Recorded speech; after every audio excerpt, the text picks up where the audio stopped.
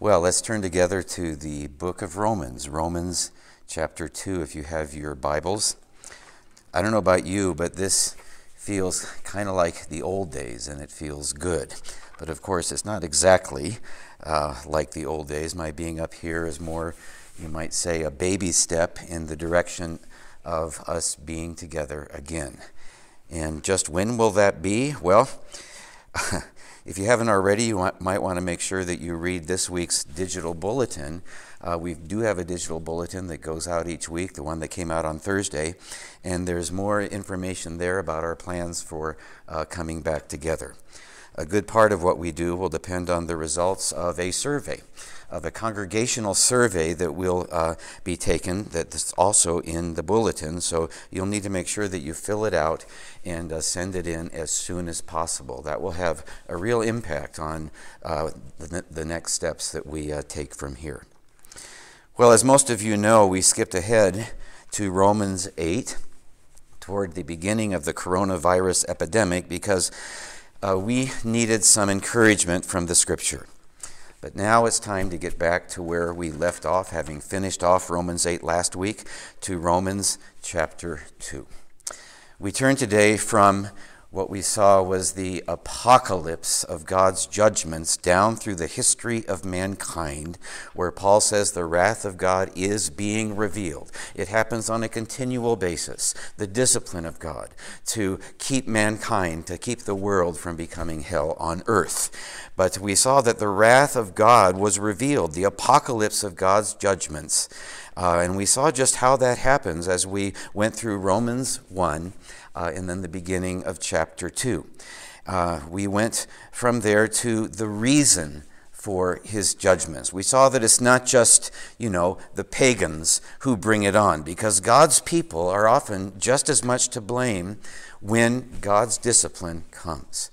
It's the relentless love of God as we saw it. And yet my fear is that these days God's people are, at least in many ways, at least some of them, are pointing the finger at everyone but themselves and focusing, on our rights to assemble or our rights to free worship or whatever, rather than the bottom line of our repentance. Not that in a democracy we don't seek to preserve our rights. We have that responsibility according to the book of Romans, Romans chapter 13, and we'll see that once we get there. But just as importantly, we've got responsibility to own up to our part of the problem, as we'll see. Again, it's in Romans 2, and we'll be starting today in verse 17. But if you bear the name Jew, and rely upon the law and boast in God, and know his will, and approve the things that are essential, being instructed out of the law, and are confident that you yourself are a guide to the blind, a light to those who are in darkness, a corrector of the foolish, a teacher of the immature, having in the law the embodiment of knowledge and of the truth, you therefore who teach another, do you not teach yourself? You who preach that one shall not steal, do you steal? You who say that one should not commit adultery, do you commit adultery? You who abhor idols, do you rob temples? You who boast in the law, though breaking the law, do you dishonor God? For the name of God is blasphemed among the Gentiles because of you, just as it is written. You may have heard the story about the frontier town preacher who, in a community where lumber was their business, he was very well received when he first arrived, and they even built a fine church for him. So excited were they to have their own preacher. But then he happened to see his parishioners, as he got to know them, dragging logs that had been floated downstream from another village. And to his horror, he saw that they were sawing off the ends where the owner's stamp was, and then they made their own mark in its place. And so the next Sunday, he preached a sermon on thou shalt not steal. And he preached it with passion, and they said it was a wonderful sermon. Well, the Sunday after that, he preached on the same subject again, but this time his application was this: thou shalt not cut off the ends of thy neighbor's logs. And guess what happened? They ran him out of town. That's called going from preaching to meddling, which is just what Paul does in our passage for today. He's looking at things like the coronavirus epidemic and many other things that cycle through history. And he's saying to God's people, this is not about your rights. No, more fundamentally, it's about your repentance. This is not about your freedom of religion, important though that may be, but even more importantly, it's about our freedom from sin.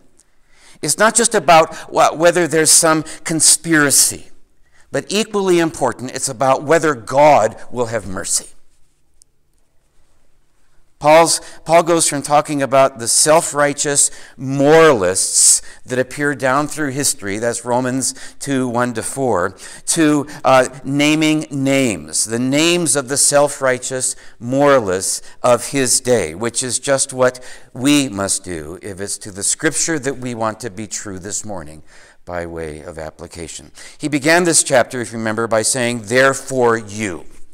In Romans 1, we heard like one thunderous rebuke after another against all the wicked pagans of Romans 1 who bring on God's wrath. All the evil people that sometimes we love to hate. And he concludes in verse 1 of chapter 2, though, by saying, therefore.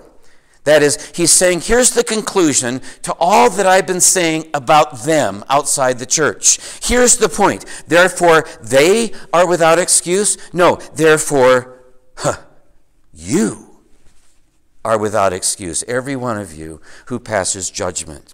Paul's focusing on every one of us who exudes a spirit of judgmentalism against the gays and the lesbians and all the rest, against the Bernies and the Hillarys, if you happen to be on the conservative right, a spirit that stinks to high heaven to everyone but ourselves. Therefore, you. Therefore, me? And you think, wait a minute, I thought we were talking about them. We saw that Romans 1 is a classic bait and switch, kind of in the old prophetic tradition, and especially in the tradition of the greatest prophet of all, of Jesus Christ, who would do this all the time with the Pharisees. It's where he'd get them to point the finger at someone else, and then he'd turn the tables, and before they knew it, they had four fingers pointing back at themselves. The Pharisees hated this about Christ because not only did he do this again and again, he tricked them into condemning themselves in front of everyone else in public, which is just what Paul did in Romans 2:1 when he says, therefore you. But then he does it again 16 verses later in our passage for today, Romans 2:17, when he says, but you. Because he knew that Pharisees can get so focused on everyone but themselves that they probably hadn't gotten it the first time around, or if they had, they forgot about it by 17 verses later. And so this time, rather than giving them just 3 verses of grief, he goes on for 21 verses. And it begins in verse 17 where he names the worst offenders of them all, but if you bear the name Jew. And it's like, if you just imagine it, a hush goes over the crowd. Look, you know who he's taking on now. He is leveling the whole field of mankind and saying, you're all the same in your flesh. Including the last bastion of righteousness in America, in the Roman Empire. But if you bear the name Jew, who might that be in our day? You could put another name in there too as we follow Paul's cue of upping the ante by naming names. We've seen how he applied it in his day. How should we apply it today? Well, to get a feel for just how this would have sounded back then, we'd need to substitute another group of religious offenders that can plague the world today. And one of the best parallels today is, and especially in America, to what Paul was talking about in his day would read this way. Therefore, but if you bear the name conservative Christian. So, This is where it goes from preaching to meddling, from thou shalt not steal to thou shalt not cut off the ends of thy neighbor's logs. And not just to you, but to me, because it's a tendency we all have. Paul's fingering those who call themselves God's people, when in fact a good number of them are heartless Pharisees. How did this sound back then? Well, here's how it sounded. But if you bear the name conservative Christian and rely upon the law, a modern day paraphrase would change that to Bible. You rely upon the Bible and boast in God and know His will and approve the things that are excellent, just like we approve the things that are essential. Essential things like the virgin birth, the authority of Scripture, the blessed hope of His return, things like being pro-life, pro-family, things like abstinence-based sex education, prayer in schools, traditional morality, conservative judicial appointees. Another translation says they were able to distinguish between the things that differ, that is, that differ from the law. Oh, they had a finely tuned sense of anything that differed from anything that was right in God's eyes. They had like this hound dog sense for anything and anyone that even in the slightest differed from biblical truth. And boy, could they destroy them once they got to them.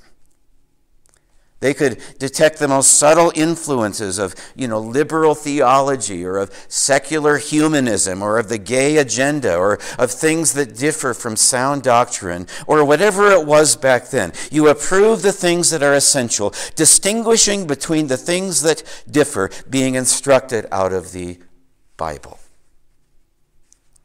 Paul's fingering a form of religion here that appears in every generation. Not just among the Jews, but in the church. And the first thing we see here is that they were, two words, Bible taught. They were Bible taught. Again, in verses 17 and 18, it says they relied on the law and boasted in God because they knew His will and approved what was excellent because they were instructed out of the law. They believed all the right things. They were dead on when it came to matters of theology and of morality.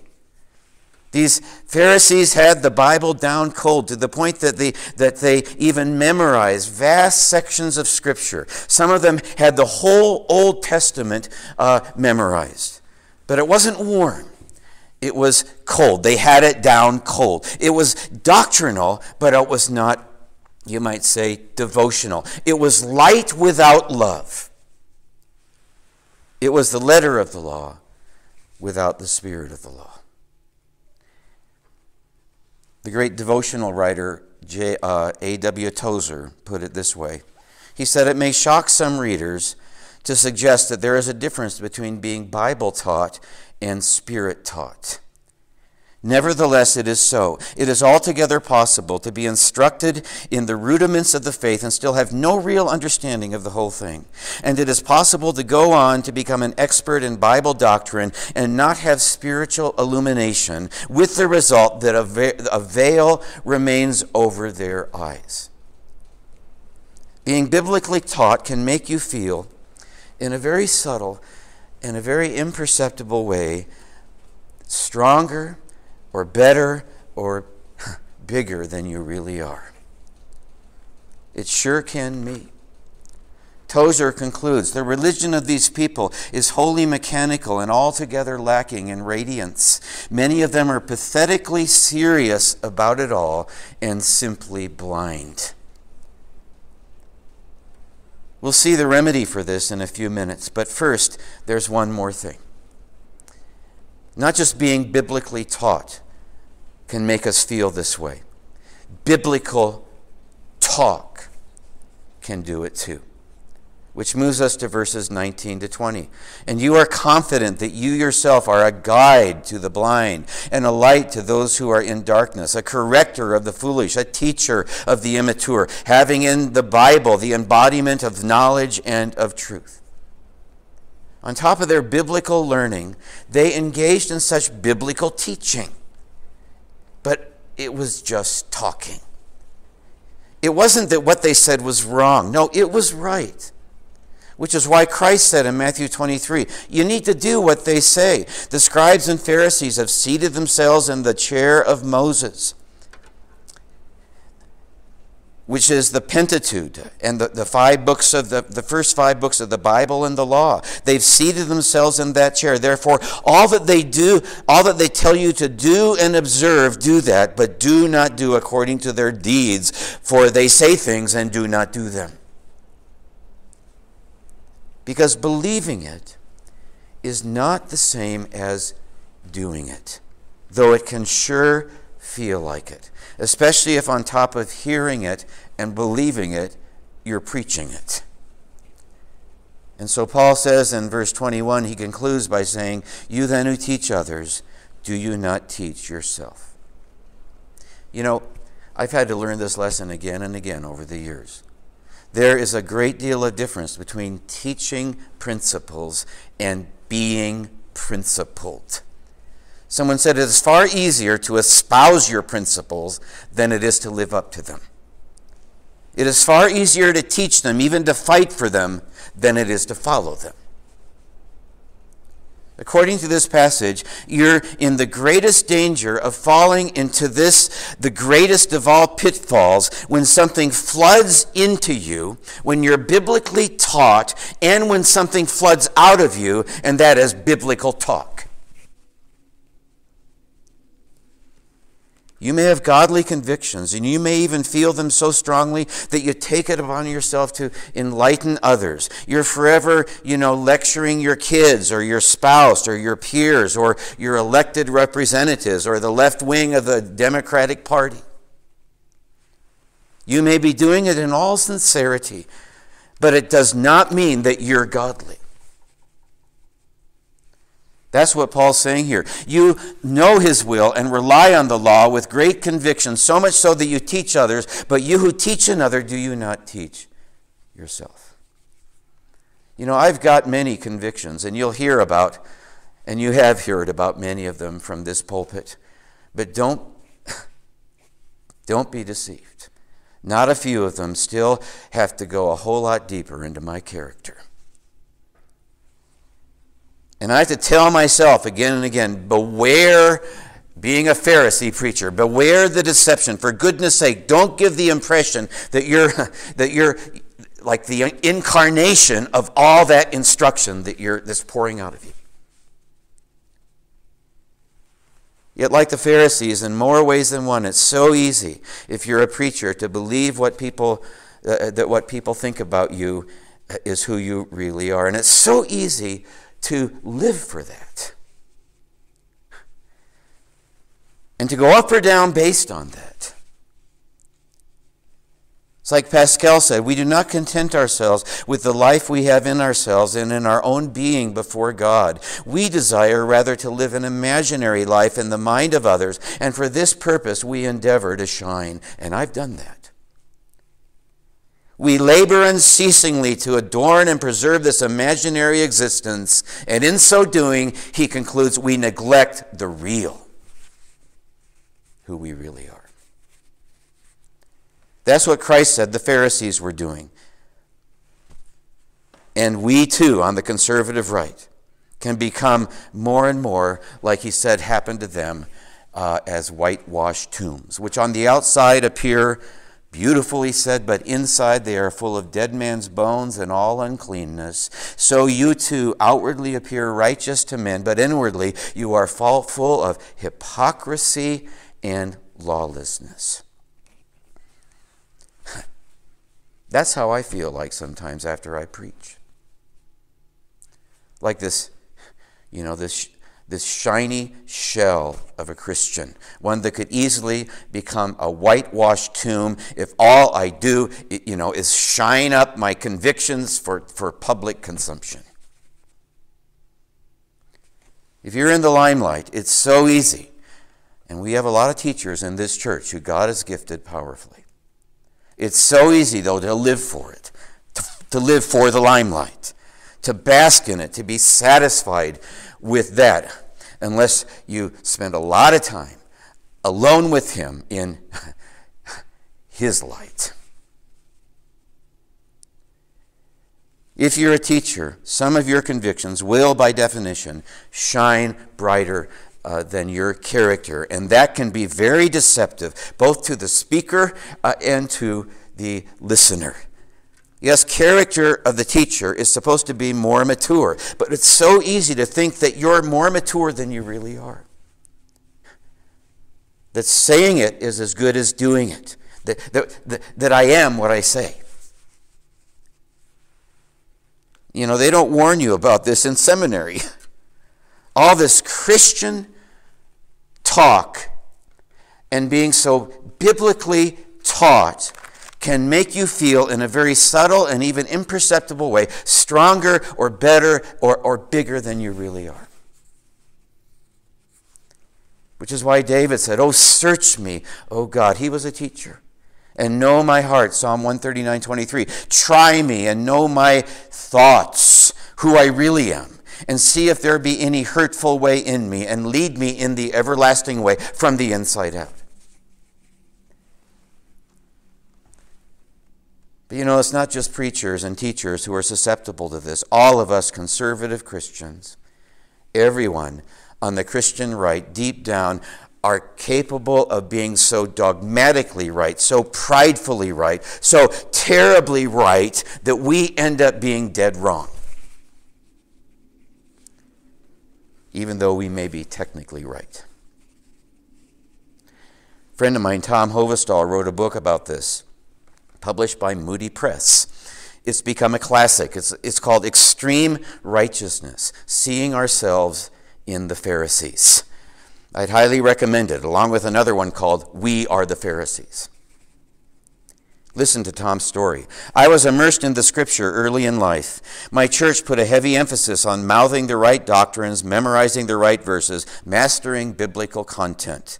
I read the Bible, memorized it, systematically dissected it, studied it, and sometimes applied it to my life. I cherish my biblical heritage," he says. "God's truth dominates my perspective on life, for which I am eternally grateful. The Bible has been my lifelong guide and an anchor that gives stability through storms." But then he goes on to say essentially this: "Every strength has a corresponding weakness, one that can turn a great asset into a great liability." Here's how he put it. "During my college years, my belief in the magical ability of the Bible to transform lives began to be shaken. That I saw that people with the right theology and good knowledge of the Bible do not inevitably become godly. I saw people who studied, memorized, taught, and preached the Bible, whose attitudes were condemning and whose actions were not loving. I looked into my own soul, and I saw that the Bible was not transforming me nearly like I thought. I had acquired much Bible knowledge over the years and constantly studied the Bible, but somehow there was not a straight line between studiousness and Christ-likeness. If we know a lot, it's so easy to be self-deceived. Just like James said, therefore prove yourselves to be doers of the word and not merely hearers who delude themselves. Or Paul, knowledge makes arrogant. 1 Corinthians 8:1. Because Christian talk and being biblically taught can make us all feel stronger or bigger or better or all three than we really are. So, what's to be done? What do we do about it? Well, the short answer is this. We need to work, as Christ told the Pharisees, on the inside of the cup. Or maybe better, we need to ask God to help us work on the inside of the cup.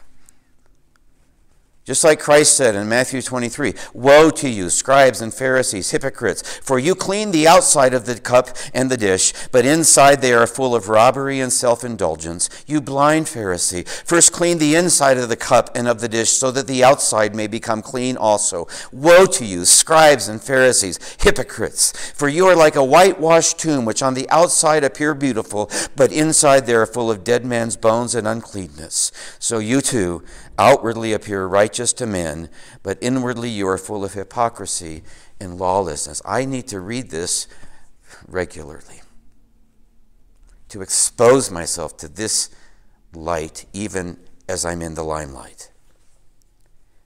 It's so easy to focus on the outside. And the bottom line of what we do is to stop neglecting, as Pascal says, the real.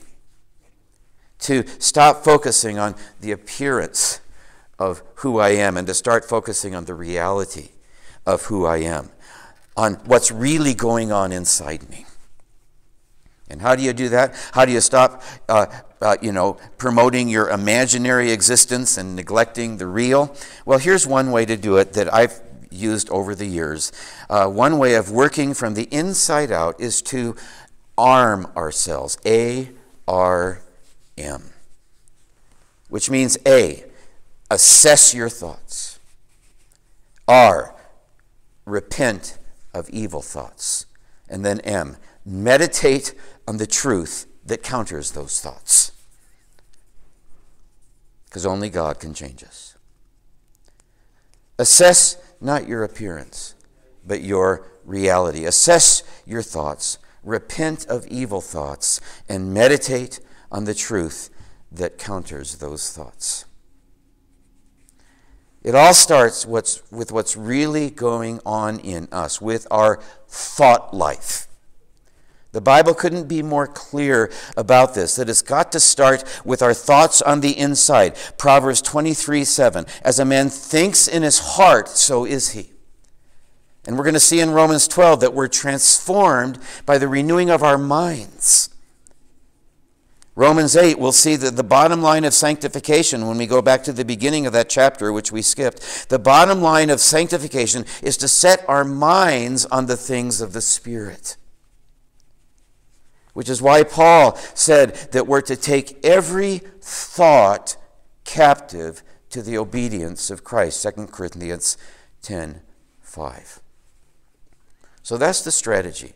How does it work in practice? Well, for me, one of many ways is this. It's a line of thinking that I don't have to counter as much these days as I did 10, 20, 30 years ago, but I still do.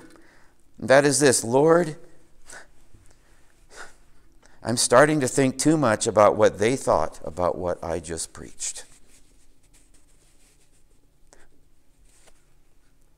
Sometimes I have to repent of fearful thoughts. Forgive me for caring more about what they're thinking than about what you're thinking.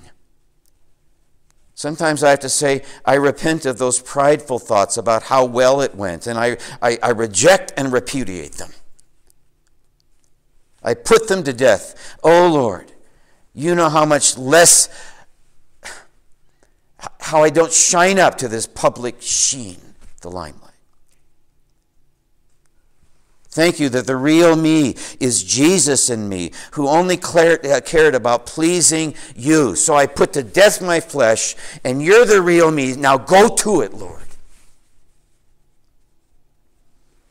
And then I'll bring in the verses, kind of like smart bombs against bad thoughts.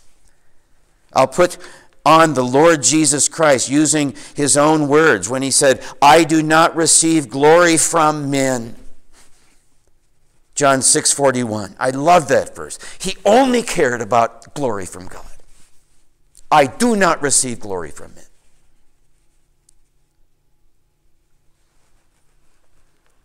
I don't feed on it. This is not what fills my cup. It's the Father who fills my cup.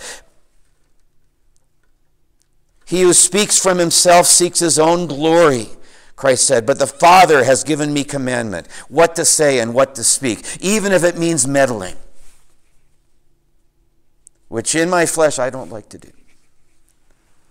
And I'm here to please him, however the cards may fall.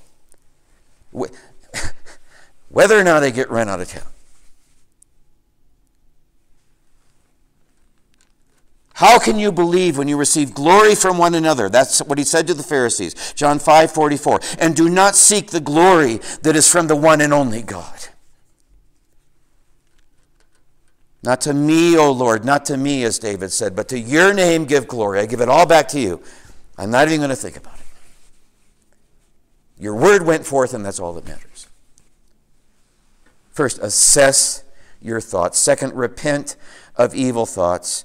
And then magnify the truth against the sin as deep down in your heart you meditate on God's word. Because as David said in Psalm 51, the great psalm of repentance, he desires truth in the inner man. And it all takes place from there.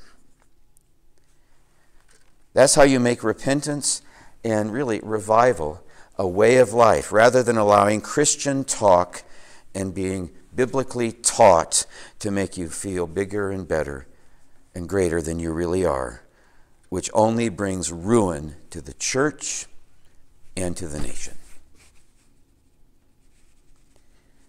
Because all this that's happening around us these days is not ultimately about our rights and whether men take them away.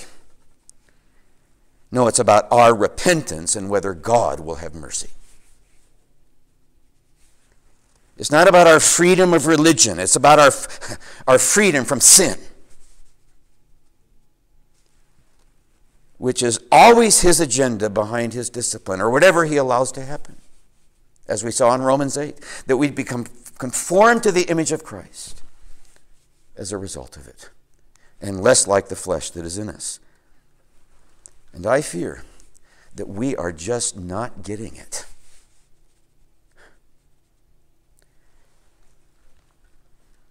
Looking around us,